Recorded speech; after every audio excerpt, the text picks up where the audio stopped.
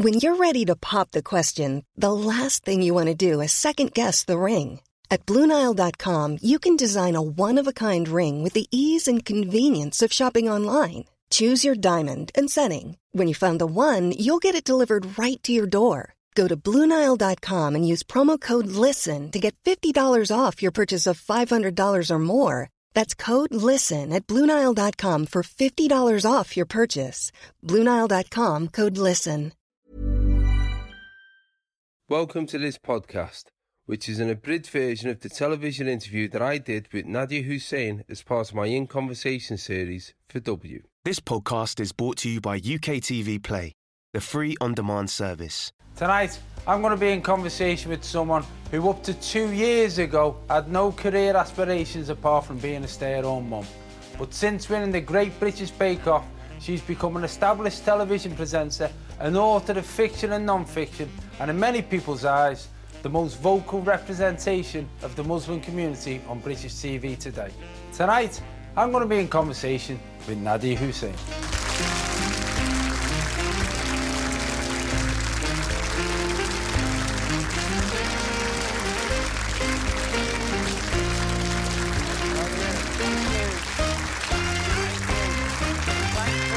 Thanks for doing this show. Of all the people I've ever had on the show, I've never had anybody on whose life has changed so dramatically and so quickly. The last 18 months for you must have been bonkers. Yeah. Yeah, when you say 18 months, I can't quite believe where I was. Yeah. 18 months, 2 years? Yeah.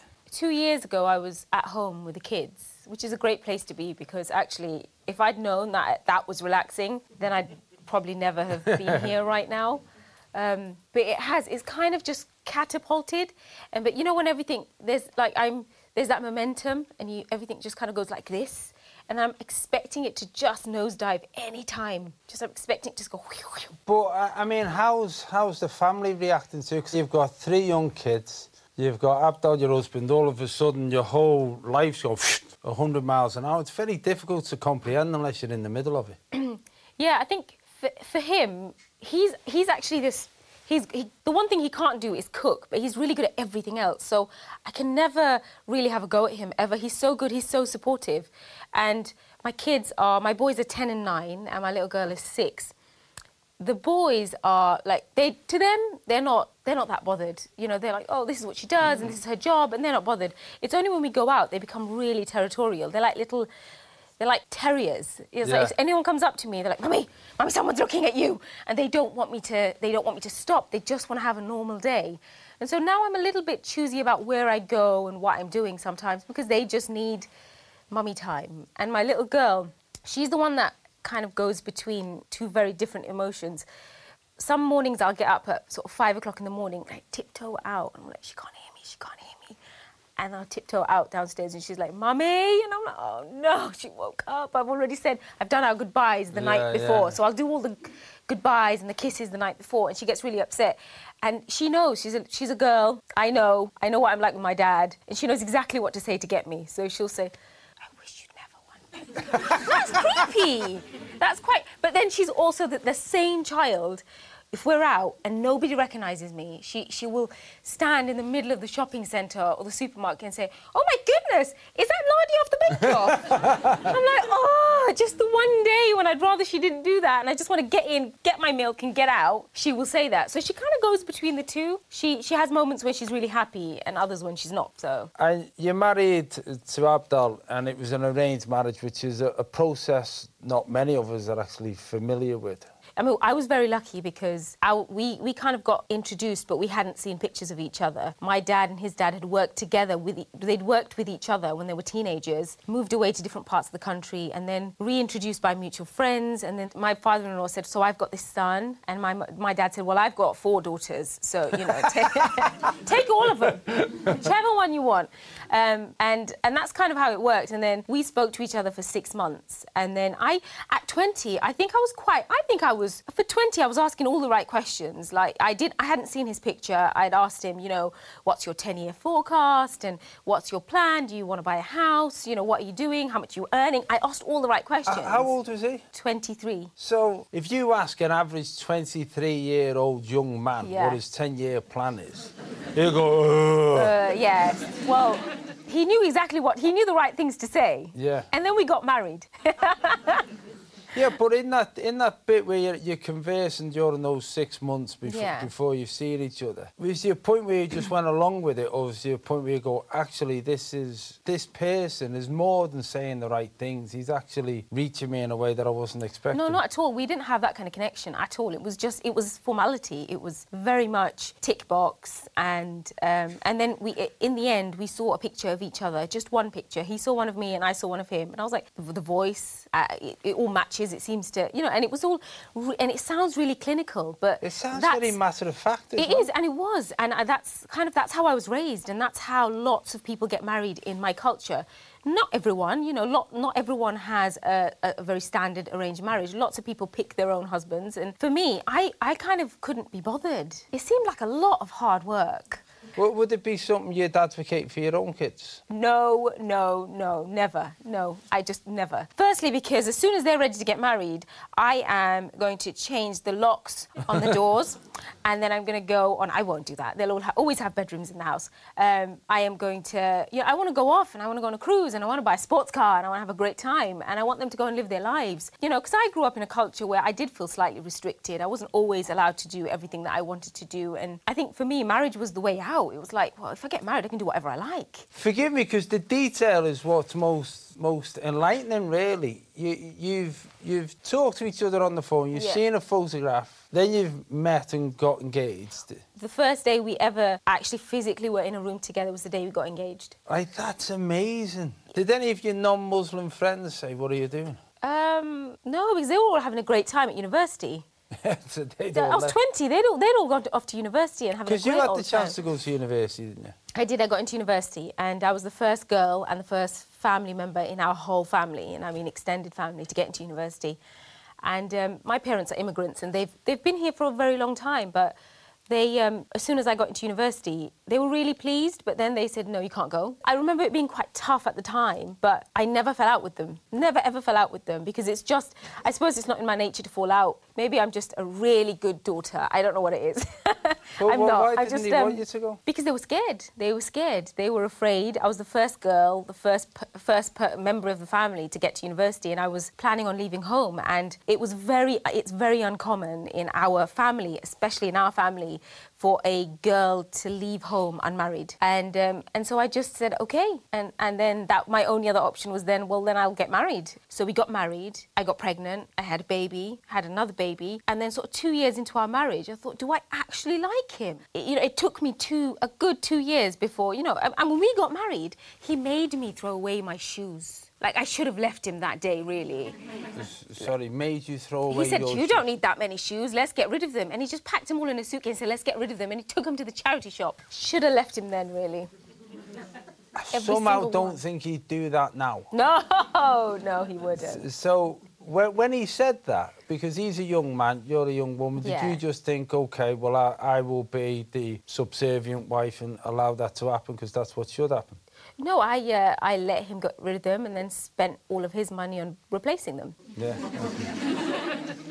And your mum and dad were from Bangladesh, so your mum and dad were immigrants who came in and established a life for themselves. Yeah. And everything that I've heard you talk about is that they wanted to maintain a degree of Bangladeshi identity, but were very happy to integrate as well. And that's where I find it so interesting when you talk about things like the arranged marriage, because on one side, that's so different for most of us. But on the other side, you're the epitome of what makes Britain great, because you make cakes. There's nothing more British than a cake. No, there isn't. And I didn't grow up eating cake. My mum had an oven, and she never turned the oven on, so the knobs got all sticky, so I never really knew what She never turned it on? No. You know, like those freestanding ovens? Well, she had one of those with a little grill on top. And I always thought it was a cupboard. So she would put all her frying pans in there. So I just thought it was a cupboard. Does she use the hob at the top? Yeah, the hob, the grill, but she never ever used the oven. Never baked anything. And then I was in year 8, and that's kind of where my love for baking really began, was when I was in sort of first or second year of high school and food studies, and turned up in class, and the teacher, she was, to me, she was a sorceress. She was mixing butter and sugar, and I'd never seen my mum mix butter and sugar and eggs and flour. It was always onions and garlic and ginger and, you know, spices. So I never saw that, and she was mixing this up, and then she puts it into this tin, and then she pops it into the oven. And I said, I kind of stopped the whole class, and I said, you've just turned the cupboard on.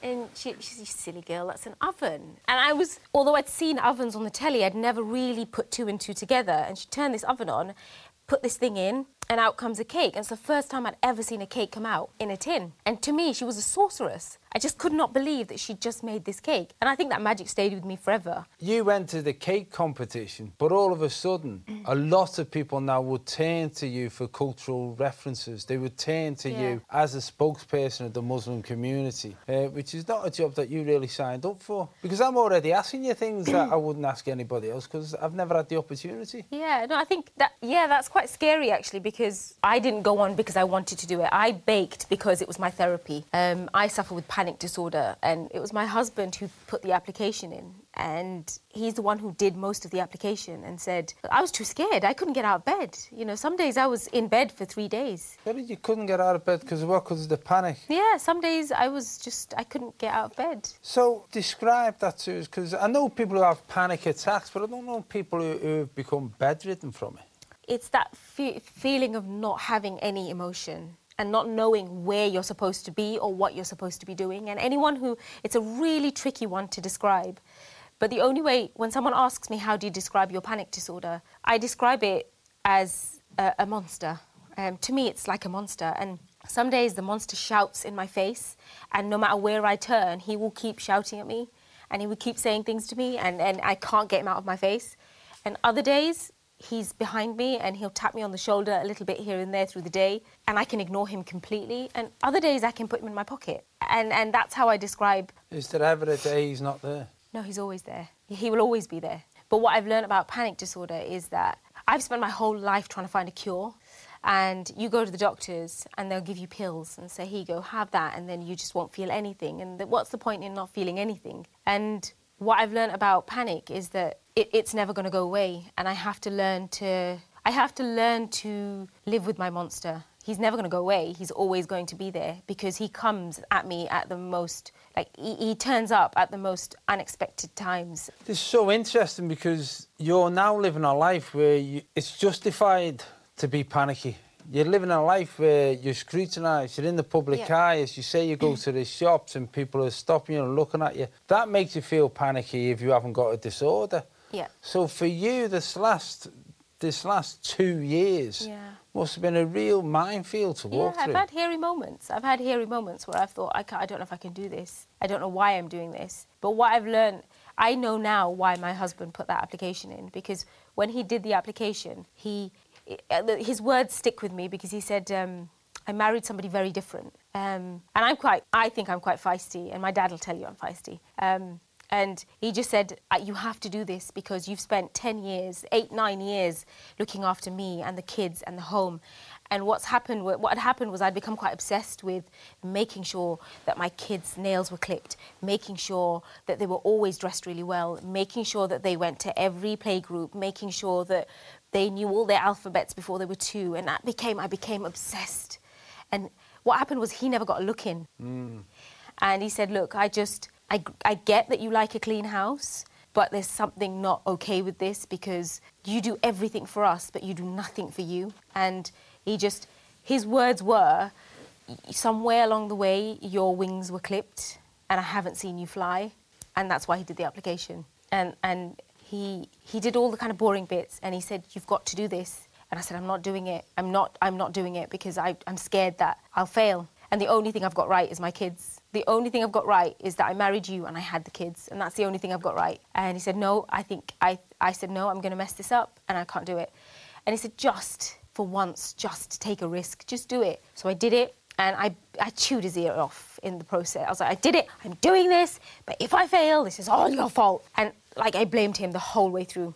Made it to the final 12. And then I rang him and I said, I've made it. I was really happy. And then I was hysterical. And I said, I can't do it. I can't do it. I've never been on a train. I'd never been on a train. Never been on a train? No. How do you mean you've never been on a train? Never been on a train. I'd been on a train with the children, but only if he put me on the train with the kids and only if my brother met me at the other end. No stops, start to finish. I had to have somebody there and I had somebody at that end. And this isn't a cultural thing. This is not a me. male accompaniment. No. Or it was just pure fear. Somebody had to drop me off at the beginning, somebody had to be there on the platform at the end. I said, I paid for a ticket, get yourself inside, stand at the platform, because I'm not going to get on that train otherwise. So it would be my brother or my sister or somebody would pick me up. That end. I would never be on my own, never be without the kids. And then I made it to the final 12, and I said, could you come on the first day? And he said, well, I can't come on the first day because I've got to look after the kids. And I tried really hard. I rang the Bake Off team 3 times to say I don't want to do it. And every time I rang them, they said hello and I hung up. And then I tried again the next day and they said hello and I hung up. And I did that 3 times. And then I cried at the end of the bed and I said, please tell me to not do this, because if you don't tell me to not do this, then I can't do it. He said, you can do whatever you like. I'm not telling you. I'm not saying anything. And he just turned away and he just said, nope, not happening. If you want to say no to them, you ring them yourself. I'm not doing it. And I was handing him the phone hysterically saying, please ring them and tell them I can't do it. Tell them I'm sick, tell them I'm dead, tell them anything, just tell them I can't do it. He wouldn't do it. He said, nope, not happening, you do it yourself. And I didn't do it. And then I got on the train on my own. That was the most scariest thing I'd ever done in my life, was getting on that train. When you go into it, did they say, look, you come down for 2 days filming, 10 days filming? You got any idea how long you could possibly go for? You film every weekend. You film every weekend for 10 weeks. And I thought I'd only make it. I thought, right, I'll be kicked out first week, it'll be fine. Just have to do this once. I kept telling myself, you have to do this once. So I did that. And I got on the train. I was the sweatiest person on that platform. And I had my brown paper bag. I had my elastic band. So I used to wear an elastic band. So every time I was on the verge of falling apart, I would ping this elastic band. And it's like shock therapy. It's something I learned through the years. And then by pinging this, and if you watch it back, you'll see up to week 6, I have an elastic band on my wrist. And I would, even in the Bake Off book, there's a picture with my wrist and an elastic band. And I wore that elastic band for 20-something years. I wore that elastic band. And I remember getting on the train, and then I made it to the tent. I got to the platform. I was 6 hours late. And then I called someone and I said, I'm here, I'm sorry, I'm 6 hours late, but I made it. They didn't realise why I was so happy. They were angry I was 6 hours late, but I was happy. I made it to this platform. And then I had to bake, but I was more worried about how I was supposed to get home. I was like, oh, I've got to do that whole thing all over again. And I didn't get kicked out week 1. I was like, oh, I've got to do it again. And it was just a mixture. What was the brown paper bag for? When I couldn't breathe, I would have to breathe into the bag to regulate my breathing. Otherwise, I'd just go blue and just collapse. So when an attack comes on, it's not emotional, it's physical as well. Yeah, it feels like you're going to die. Your airways close up and you can't breathe and you're trying to cry and you're crying at the same time. And I can't describe it because unless you suffer with something like it, you can't quite describe what it feels like. But to me, it feels like I'm dying. But it seems to me like Bake Off, I said right at the beginning it changed your life, but it really did change your life. It's changed you as a person. When you won it, the final bit, which I think won the nation's heart, was your reaction to winning it and what you said. And you can really put it into context now with you telling us the history behind it. To be honest, for most of the country, for most of the world who'd seen it, you were somebody who was talking about a baking competition. Yeah. But now we know you weren't talking about a baking competition. No. You were talking about something a lot bigger. Bake Off, I don't think unless you do it, you realise what it can do to you. But for me, it wasn't about winning. I had that same feeling when I came off that tube, when I came to that platform 6 hours late. And I didn't have my kids with me, and I didn't have my husband with me. And I stood there on that platform 6 hours late. And I already felt like that. So I didn't have to win. I never needed to win to feel like that. But to have gone 10 weeks, and every time I felt like I couldn't do it, I'd go home. And my husband would say, I'd say, I can't do this, this is not okay, I feel like I'm going to die every single week. And I'd come home and I would go back to my hotel room and I'd have panic attacks. And I would ring him and he'd have to listen at the other end of the phone, I'm having a panic attack. And I'd say, don't go, because if I die, I need you to know that I'm dying in this room. So I would ring him and he'd listen to that, because I don't want to die and I don't want my kids to not know. And, you know, like, it was all those stupid things that kind of go around in your head. And he had to sit through that. And that's hard for any husband, because he's the one who did it. He's the one who made me do this. And so he felt like he was punishing me, but he knew that somewhere deep down I needed to do this because he needed to see me fly. And that's what he says. He says, I see you fly. Yeah. This podcast is sponsored by UK TV Play, the free on-demand service, where you can watch the TV shows you love from Dave, Yesterday, Really, and Drama, wherever you want, whenever you want. The home of BAFTA-nominated series Taskmaster and the critically acclaimed Red Dwarf, alongside other UK TV Play exclusive including The White Princess and Most Haunted. UK TV Play offers free access to thousands of hours of comedy, drama, documentaries, and paranormal TV, all for free. This is Paige, the co-host of Giggly Squad, and I want to tell you about a company that I've been loving, Olive & June. Olive & June gives you everything that you need for a salon-quality manicure in one box. And if you break it down, it really comes out to $2 a manicure, which is absolutely insane. It's also so easy to get salon-worthy nails at home with Olive & June. The difference between how your nails used to look when you did them yourself and now with the Mani system is a complete game changer. The best thing about Olive & June, too, is it's a quick dry. Dries in about 1 minute, lasts for 5 days, and full coverage in up to 1 to 2 coats. Visit oliveandjune.com/perfectmani20 for 20% off your first system. That's oliveandjune.com/perfectmani20 for 20% off your first system.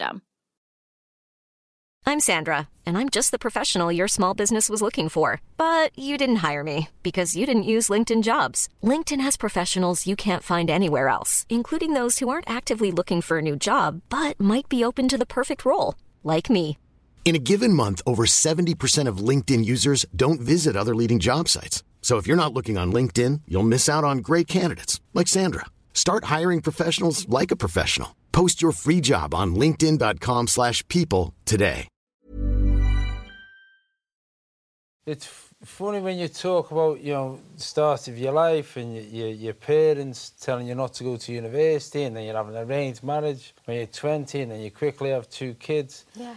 That all seems like the recipe of somebody who's being made the subservient woman, somebody who's being put in the corner to stay in the kitchen. But you look at that, and your parents are there, and they're overjoyed, and already they know that your life's going to be different. You're not the young girl who they can say, no, you can't go to university. And your husband filled the form in, and he's already aware that there's going to be a change in life, and he's supportive of you. So it really is, for me, an interesting paradox, really, to the expectation of people who don't share your culture to the reality of it. Because people who don't share your culture would think, OK, well, the woman's kept at home, she knocks out a load of babies, does the cooking, the husband makes the money, and that's just the way it is. That's clearly not the way it is it? No, and I think I have to give, in all of this, my parents had to, you know, they had a tough, they were born somewhere, raised, you know, then they, quite young, moved to a country where they suffered racism beyond belief. And then they had their own children, tried to maintain their own culture while we mixed in a different culture entirely. And that was really tough for them. And I think the one thing that came out of, after I won, the one thing that happened was my parents were so proud. And my dad said to me, I'm so proud of you for changing in you what we couldn't change. So knowing what they know now, they'd let you go to university? Yeah, I'm sure they would have. Yeah, I'm sure they would have. But there's no point. I don't believe in... No, I know, but what I mean is it's the evolution of understanding, isn't it? Your life has allowed them to see things in a different way. Yeah. And my mum, who was a stay-at-home mum, after I won Bake Off, went out and she filled out an application form and she went to her first interview and she got her first job in a mango factory, and she's so proud of that. And she was so proud of the fact that she went out and she did all of those things by herself. She didn't ask any of us for help. She did it all by herself. She went to the interview and she got a job. And she said, don't tell anybody that I work in a mango factory. It'd be so embarrassing for you. And I said, don't ever say that, because I'm so proud of you, because it doesn't matter where that encouragement comes from. It doesn't have to be from a parent. It can come from a child. And if you see me and you think that you can change your life, then you should. And, you know, go and do whatever it is that you want. You don't have to be at home your whole life. You don't have to cook. And she did it. For the first time in her life, she went out and she got herself a job. And, like, she's changing. And that's, you know, we're evolving as a family. Yeah. You mentioned that they suffered terrible racism when they came over. I mean, how did that manifest themselves, and what made them battle through it and not go back? My granddad suffered, you know, the stories that my mum tells me of my granddad suffering racism, it's shocking. In what way? He was spat at, he was beaten up. And my granddad, because he was the one, he was the one who lived in this country, he was so fearful for his life and his children's lives that he would tell my mum, don't go out with the kids, you know, stay indoors. And that's where the fear of going out, because she'd be spat at or be beaten up like her dad was, she would stay indoors. So it takes a strength of character to battle through that. Yeah, I think, and that's why my parents, my granddad, my grandparents, my mum, my dad, I think they were really tough to stick it out, because they saw that it would give us a better life. And they were right to stay. But I want to say that things have changed, but they haven't, because I suffer sort of the same racism now. My brothers, my sisters, they all kind of still suffer that sort of racism even now. I find that incomprehensible. But is that how it is? The world, I think now, the world feels like a much smaller place, especially with social media. So you can get it at every angle. You know, I could walk out the house or walk out with my car or go shopping and get that kind of abuse, and then look at my phone and then have a flurry of it on my phone. So it's everywhere. You can't get away from it. You know, at least when, I'm not saying that it's okay, but, you know, when my granddad got it, he got it and it was, you know, it was there and then it was gone. Whereas you can sit in the comfort of your own home, in your own living room, and have that same abuse, sat in your pyjamas and listen to the negativity and the nasty things that people have to say to you. And I want to say, I would love to sit here and say, it doesn't exist. Of course it exists.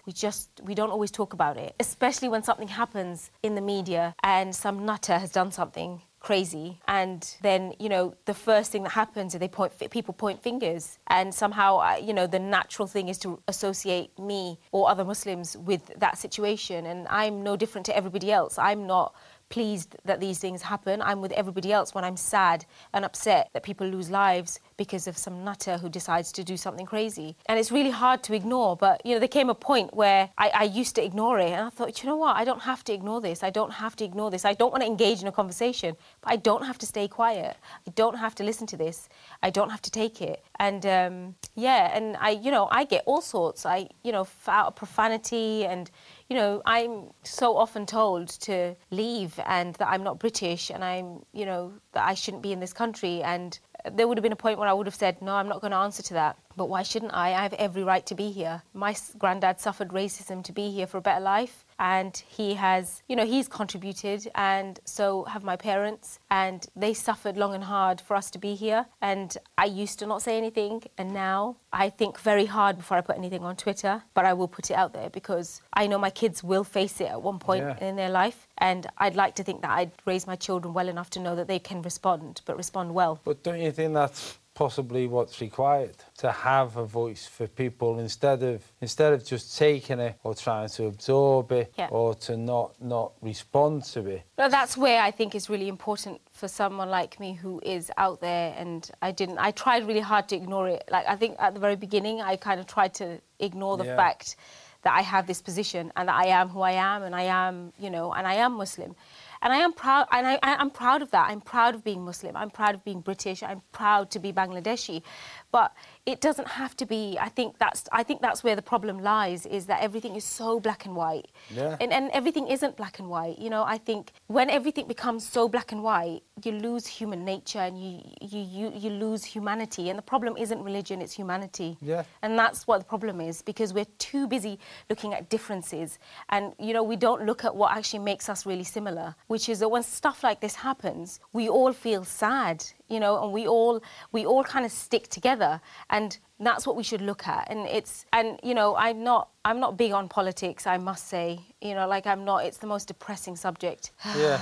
No, I know what you mean, but this isn't about politics. This is about communities. This is about people. And if we're talking about community and we're talking about people, then that's what it's about. It's about humanity, isn't it? It's not about the rules and about black and white, because we could sit here and talk till we're blue in the face about rules and regulations and who should be doing what and who shouldn't be doing what. But actually, it's humanity, and that's what we've lost. To be honest, if we sat here and talked until we were blue in the face, then people would start saying, get rid of all the blue people. They're the problem.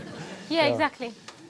Do you feel the person that you are now bears any relation to the person who got off the train on that platform 6 hours late? She will always be there. She lives deep down somewhere in there, and she does surface every now and again. I think I haven't changed. I'm just a different version of me almost. Like, I think, I don't feel like I'm a different person. I'm not a new woman. I've not suddenly become this confident person that can speak and isn't scared, because that's a lie. Everyone's scared. Nobody lives their whole life without being scared. It's not true. And the one thing I've learned about myself is, and about panic disorder and about my monster, is that my monster would love for me to be scared and say no to everything. And what I've learned is that every time I'm faced with something that scares the living daylights out of me, I have to say yes to it, because if I say yes to it, then I will come out on the other side of fear, and then I can put my monster in my pocket. Does that even make sense to you? It does make sense to me. It makes a lot of sense to me. Makes sense. Am I making any sense?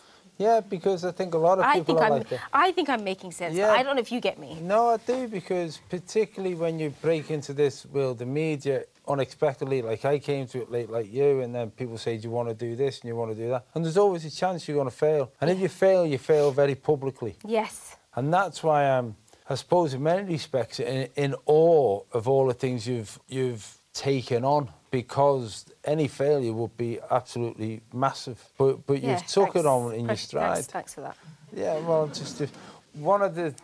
You did in fact, it was only a two-parter, a show called The Chronicles of Nadia, where you went back. And I thought this was great. In fact, there was a lot of complaints that it was only a two-parter. Did you like the name? I loved the name, The Chronicles of Nadia. Was that your idea? I wish I'd thought of it. No. And you went back to Bangladesh and you caught up with some family members and you used food as a vehicle in which to meet people. But in some respects, the end of that little two-parter summarised a lot of what you said tonight. Whenever I've had these opportunities to do anything, I've always said, why am I doing it? And that's the question that I ask myself all the time is, what's the purpose of this? Why am I doing this? Why would anyone want to see me do this? And there has to be a purpose. And for me, that journey was a massive stepping stone in my panic disorder. And it wasn't about my career. It wasn't about what I do next. It was about, okay, this is an opportunity for me to do something yet again that will allow me to just be a little bit more comfortable and in myself in a way that it can help my panic. And that's, I'm forever, my whole life revolves around not falling apart. And that sounds ridiculous, but my whole life revolves around not falling to pieces. And yet I do these crazy things like go to Bangladesh and film a documentary.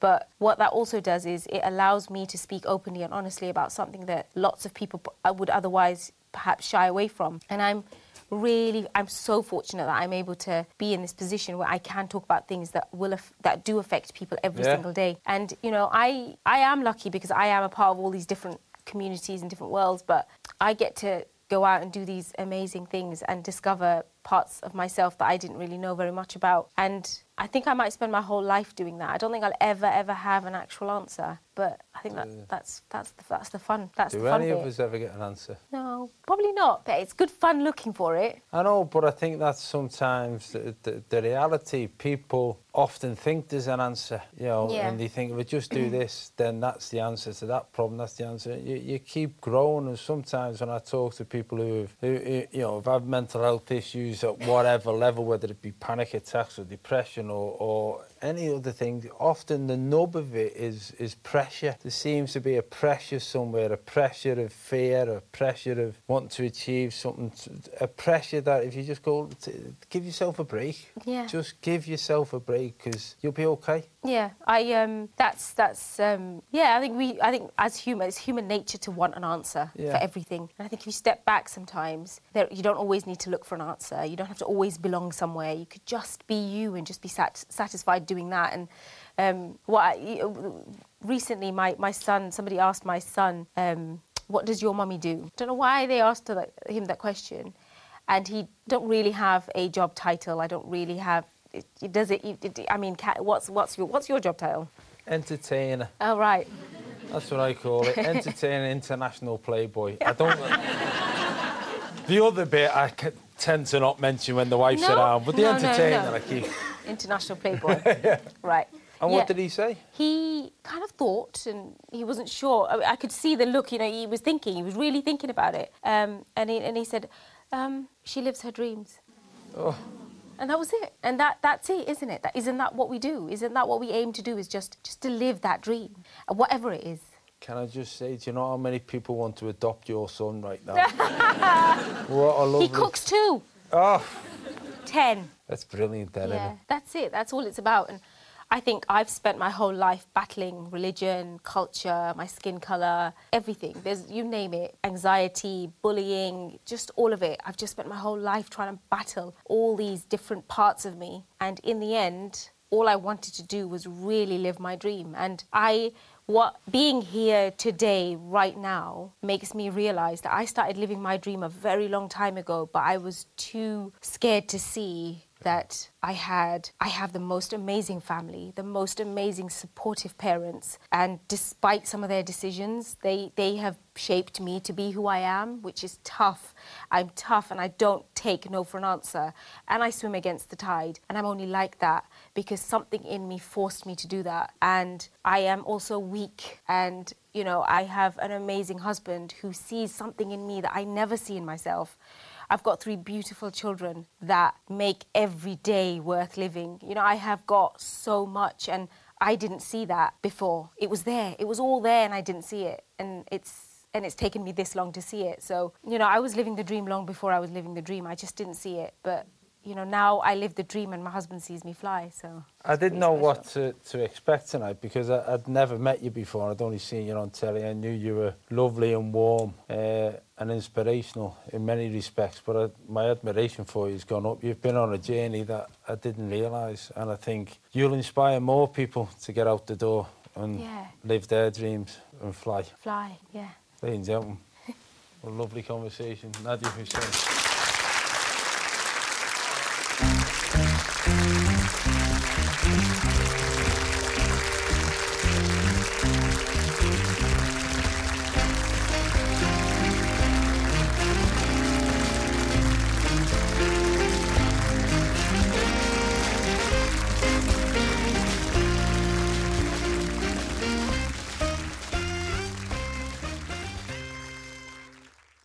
This podcast was brought to you by UK TV Play, the free on-demand service.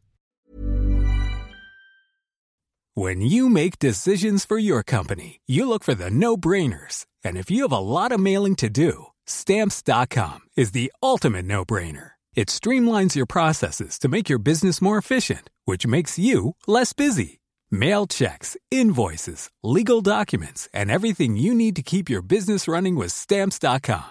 Seamlessly connect with every major marketplace and shopping cart. Schedule package pickups and see your cheapest and fastest shipping options from different carriers. With rates up to 89% off USPS and UPS rates. And with the Stamps.com mobile app, you can take care of mailing and shipping wherever you are. Make the same no-brainer decision as over 1 million other businesses with Stamps.com. Sign up with code PROGRAM for a 4-week trial, plus free postage and a free digital scale. No long-term commitments or contracts.